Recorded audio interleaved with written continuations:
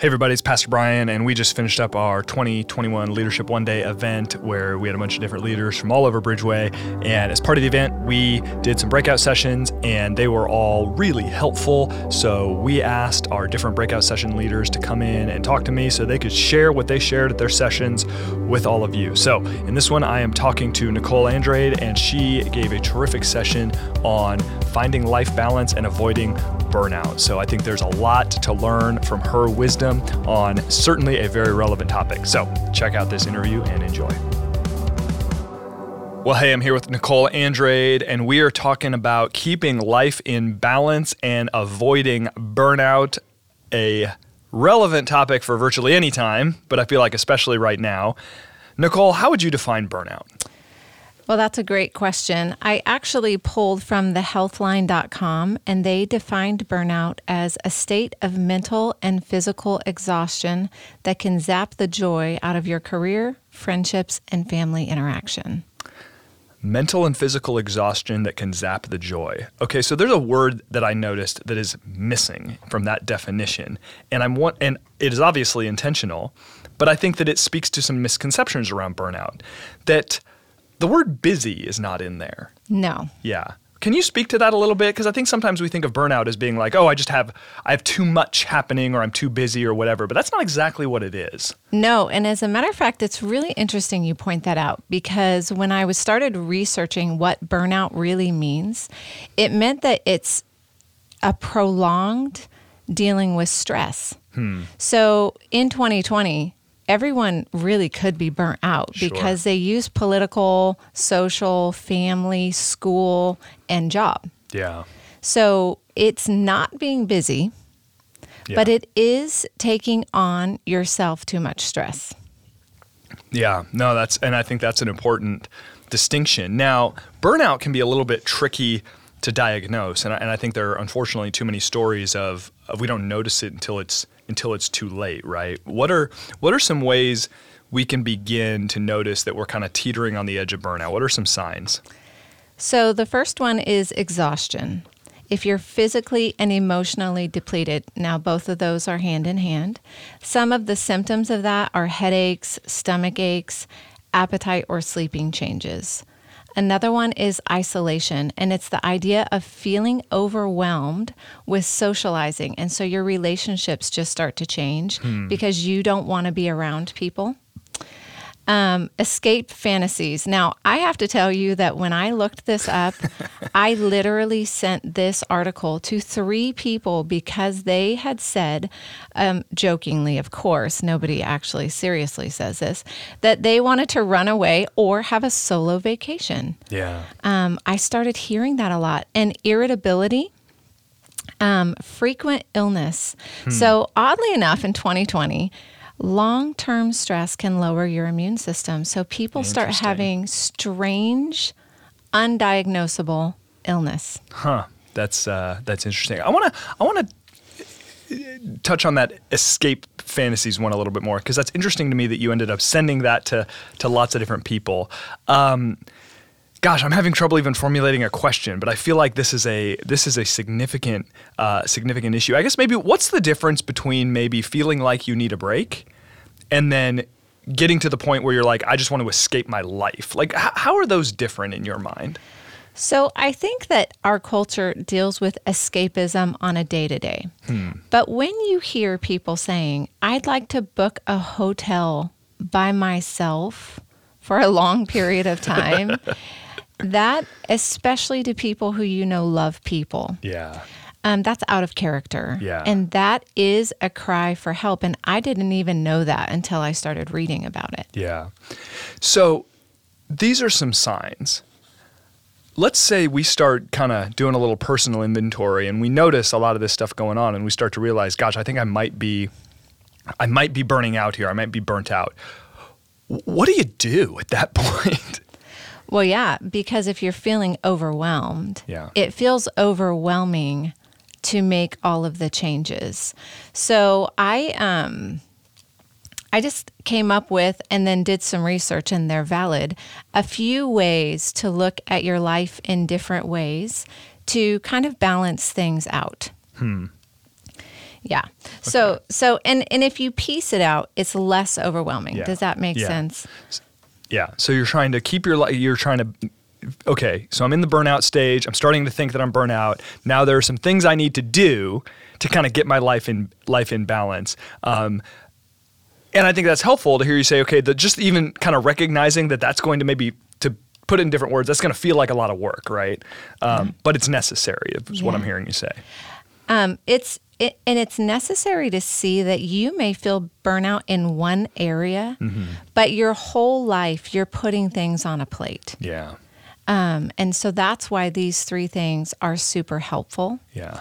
And by the way, Christian leaders don't really like to say they're burnt out doing ministry because I think that feels like something's wrong. Something's wrong with your faith. Yeah. And so knowing that there's a strategy, knowing that this is real, knowing that this is part of us being humans, and that there's a reason for life balance, and that's godly. Yeah. I want to get into your 3 ways to help us keep life in balance. But before we do that, I want to ask you another question about what you just said. I feel like if ever I get into an environment with Christian leaders or just Christians in general, and it's an environment where people can be honest and conversations about things like burnout start, almost everybody admits to at least feeling a little bit burnt out.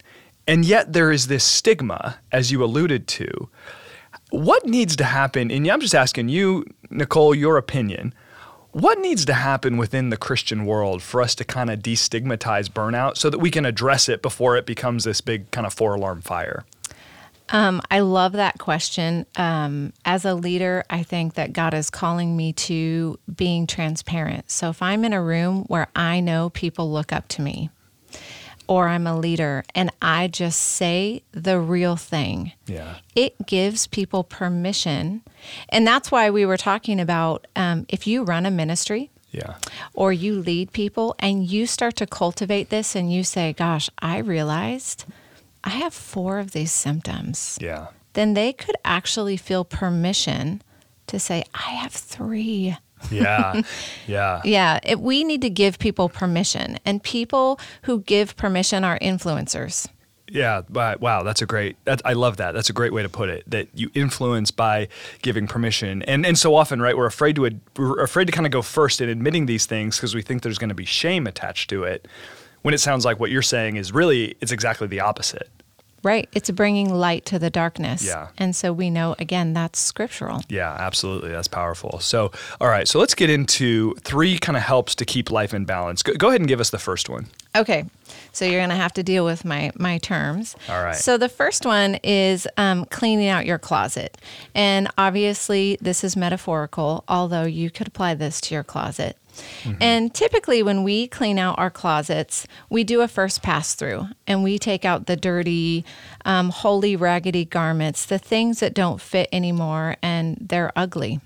Yeah. Right. And in life, what that looks like is our bad habits, our time wasters, and our unhealthy patterns.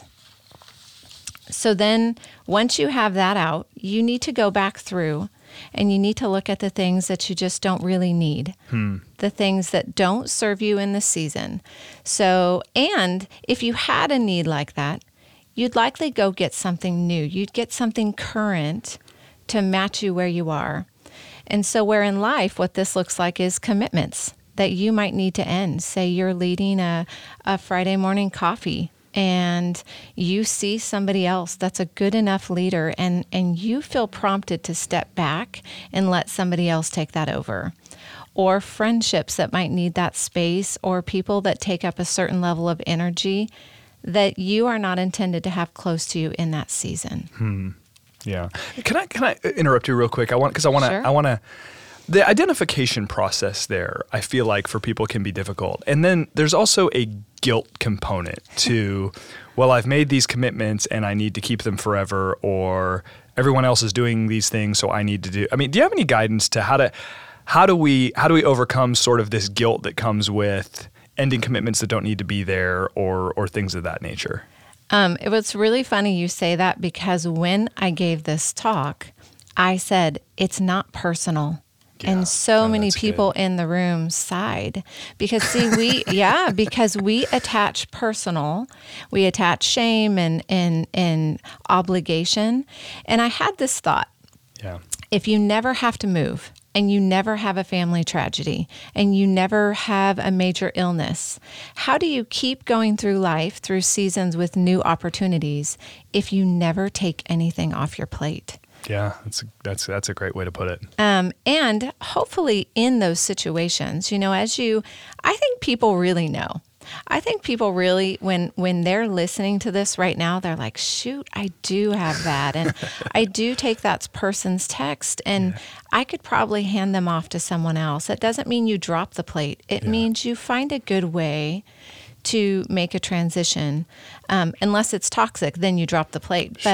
But you transition because we need to model that so that other people have permission, again, to do that. There you go. That's great. Okay, so second pass through, you're getting rid of things you don't really need. What happens on the third pass through? So the third pass through is hard. And I've had to do this in my own closet, literally. And it's making room, taking things out that may be of high value, and you're just holding on to them. Either it's attached to your identity in some way, or you just like the situation. Yeah. And how you know it needs to come out is you're sacrificing family time. You know that you should be with your family, but you really, really, really want to keep doing this thing. Yeah. And I think that if we were really honest, we know what that third thing is. And oftentimes, oddly enough, we as Christian leaders, we don't want to make space to just have space to do spiritual disciplines, to pray and have time and be. Yeah. Yeah, I mean, there's this, I feel like this is getting talked about everywhere right now, kind of this glorification of busyness, right? And it seems like that is kind of a recipe for burnout, because as you say, we glorify busyness, and it's almost like if you have free and empty space in your life, it's like, what's the matter with you? Right. And so what I love about that is that we see in John 15, Jesus tells his disciples about the vine dresser and the vine, and removing bad branches and removing fruiting branches so more fruit can happen. Yeah. And what I love about that, I read that passage over and over, and Jesus actually tells him, this is how the Father loves me. Yeah. He removes things because he loves me. And so when you think about it that way, it's easier to let go of those things. Man, that's so good. Yeah. Yeah. Wow. That's really, really good. So step one, or practice number one, is clean out your closet. And certainly, gosh, that John 15 text can be a beautiful way of thinking about we're receiving God's love in some ways by accepting his removal of some things from our lives, and that can be for our benefit. Step two, or practice number two, is a great one that's really hard. Talk to us about that one. I said it's called staying in your lane. And by the way, I completely dated myself with using the Kramer's Adopt a Highway skit on Seinfeld. And I love that. I love that skit because he adopts a highway because he doesn't like that there's a pothole. And it's a 4-lane highway in New York. And he just decides the lanes are too narrow. So he repaints the lanes to 2 lanes. So for his section of highway, it goes from 4 to 2 lanes. And, and everyone comes in this ruckus, and they're like, it's so chaotic. And the show ends with him driving in his lane leisurely, and then having all this chaos, and him seeing that when he rewrote the lines, it allowed for chaos because people didn't know what was happening. Yeah. Oh, that's great. And so I love that. So how to make that practical is it's really important not to take on what you don't need to. Yeah. And I have to say that again. You do not take on what you don't need to. And I press into that. I've learned that well from even talking to you pastors and Pastor Paul and Lance and you, and you can present a need, And you often don't hear like, well, you're going to fill that need right now. It's more like, okay, well, let's pray about that and see if God raises up a person. Yeah. But in our minds, we think, oh my gosh, there's a need and people are hurting and it's church, right? I mean, it always goes back to this spiritual component. Yeah. But Jesus is such a good example. Right. In Mark, Jesus is at Peter's house and they have a phenomenal night. Like they had the worship, prayer, and healing night of worship, prayer, and healings. And it says that in the morning he rose before it was light and he went out and he prayed. And Peter and the disciples came looking for him and he said, get your stuff, we're leaving. And they said, but there's so much need. And even Jesus said, this is not what I'm supposed to be doing. Yeah. And we have to know how profound that is because nobody else had what Jesus had. Right. Which other people have what we have. I could pray for someone, you could pray for someone, we could rope someone in who doesn't even want to pray out loud, and they have the Holy Spirit. Same Holy Spirit. Nobody had what Jesus had. Right. And he still said, I see him over there, but I got to go. Yeah. Yeah. And so that was a really great example. Again, it's not emotional. It does not have to be. Yeah. Yeah. Well, and that's huge because I think oftentimes it does become emotional. And I think this raises the question, how much does identity play into this? I mean, we could probably sit here for an hour and unpack all of that. But can you just speak to that a little bit? Because that keeps pinging in my mind as I'm hearing you talk. So oftentimes, because we have a heart to, and we read in the Bible, bear one another's burdens, but we don't. We take that out of context and we don't understand we're only supposed to bear it to the cross. Yeah. Jesus is supposed to bear the burden. Our yoke and our burden are supposed to be easy and light. And so I think we get this little bit of I'm not going to say everyone gets this, but it's like a savior complex. I have to do it. Yeah. And I remember, I talk about this a little bit, when I first started coming to Bridgeway and Jesus was really working on me. I was a Pilates instructor and I was really good. And I had so many people see that in me. Mm-hmm. And my yeses kept piling up. Mm-hmm. And then I had to start saying some embarrassing no's. Mm-hmm. And Vicki Graff was the leader of women's ministry at the time, and I was so young, and and I said I have to say no to some things because I'm so overwhelmed. And she said, I'm gonna help you out here, but I really need you to learn this lesson. And I think it was like 13 years ago. And I still remember where we were standing in the old foyer and her look of compassion, but like, you need to learn this now. Yeah. I think that when we see someone who sees a need in us or a gift in us, it hits our pride a little to go, oh yeah, I have to do that because they see that in me. Yeah. That's my experience. Yeah. And that's why I say in that part of staying in your lane, pray before every yes. Yeah. And fast and pray before every big yes. Yeah. We often think fasting means putting on sackcloth and ashes and not eating, but you can set something aside for a period of time to talk to the Lord, to ask him if you're supposed to step into something. Yeah. And that's honoring. And it's honoring to cultivate that in our ministries. Yeah. So that we know our people are giving us the right yes. Yeah.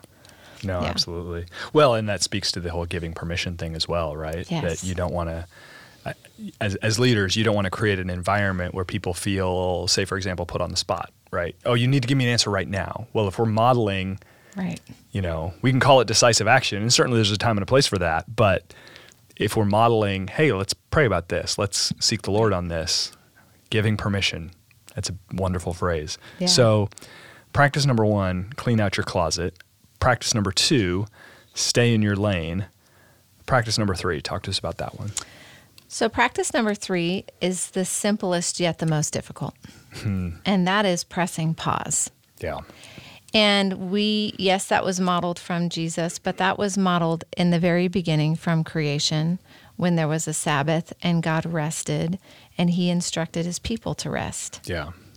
And then we see that Jesus demonstrated the need to get away even when there was a need. We need to rebuke the lie that we're needed all the time, everywhere. Yeah. We see that Jesus, even though, again, he was the only one who had what he had in the beginning, but we saw this practice that he would get away. Yeah. There's a caveat to that. Pressing pause is not escapism. Yeah, that's a really great distinction. Talk to us about that. And there's some responsibility in that. So as a leader, when we cultivate pressing pause, that means when you saw Jesus step away, he stepped away in prayer. He stepped away to get real rest. Yeah. He stepped away to fortify himself. Yeah. I do not think that Jesus was playing like Sudoku in the sand. Now, there's nothing wrong with Sudoku, Sure. and my husband and I have a lot of fun things we do. We garden. You know, my husband plays Catan on the iPad. All of that. Yeah. That's great. Yeah. That is not what I'm talking about, pressing pause. And pressing pause can mean I'm setting my phone down or I'm listening to a podcast while I get out and do some exercise. Yeah. We have to be able to do self-care Yeah. and not think it's permission to just escape. Sure. Yeah. Yeah. It seems like so often what culturally we call rest is exactly what you've just described, escapism.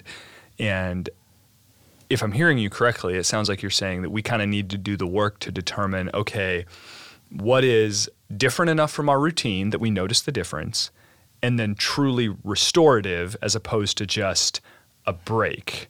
Right. Because we don't typically get up after 3 hours of Netflix and go, man, I feel awesome. I'm ready to take on the day, right? We don't necessarily do that. And self-care, this is where people oftentimes go, oh my gosh, of course, she's a physical fitness instructor. I'm not talking about becoming a beach body. Yeah. I'm talking about getting out, walking, finding something to do to clear your head, something to do to help you sleep, something to do to clear your mind. I get so many ideas for ministry at the gym, just on an elliptical, listening to a podcast or worship music. That is my time to feed myself with something healthy. Yeah. And I get so many great ideas when I've pressed pause. Yeah. Yeah. So No, that's powerful. You said one thing towards the end of your breakout session that I want to hit on as we start to kind of wrap up here. You said stay in environments where you are inspired. I love that. Can you unpack that a little bit for us? What does that mean to you? Yeah. So we often, we always get to choose our surroundings. Whether you think you have a choice or not, you really, really do. And when you see people that are bouncing off ideas and even they're handling difficult situations with somewhat of a level of like, that's great, but God is good. You know, that doesn't mean they're always cheery, but they've got new ideas of how to grow. And even when you come to them with something difficult, they're like, hey, how can you encounter the Lord? Or ministry ideas. Yeah. We really want to be that iron sharpening iron. Yeah. This past year, and I take every Tuesday, I'm on this prayer call with these ladies all over the country. And it has turned into such a, like, we talk about what the Lord is doing and we walk away always thinking, I should try that. I should try that. Yeah. Now, we don't have anything else in common. And I don't know that we'd hang out if they ever came to town. Super purposeful. That's cool. It's very cool. I just got a book in the mail from one of them the other day. And that's what I mean. Staying in places where people inspire you. And again, that's part of that cleaning out your closet, right? Because if you're always walking away going, whew, Lord, that was heavy. Yeah. Then you're pulling someone else along, which is fine. Just make sure that's not all the conversations you're having in a day. Yeah. Yeah. Well, gosh, that's such wisdom there. Even recognizing that balance between, okay, maybe different ones of us in our professions or our family or whatever, we have to walk through heavy conversations, but to know, okay, what inspires you, what makes you feel a little bit lighter, what makes you ready to take on the day and use the gifts God has given you. And to say that, like, that's not selfish to lean into those things. That is, like, that's just huge, and it's critical, and it's important. It's huge. And like, I know that you do a book club, and Dale Weeb has told me about how inspired he always is just from different perspectives, right? And that is not only healthy, it makes life a little bit more fun. Yeah. Because if you don't know my issues, but we come together to talk about the Lord, chances are my issues are set aside for that time, and God can speak to me in a fresh way. Yeah.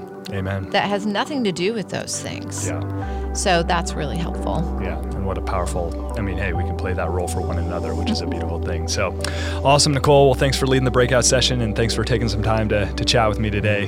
Great stuff as always. I sure appreciate it. Thanks for having me.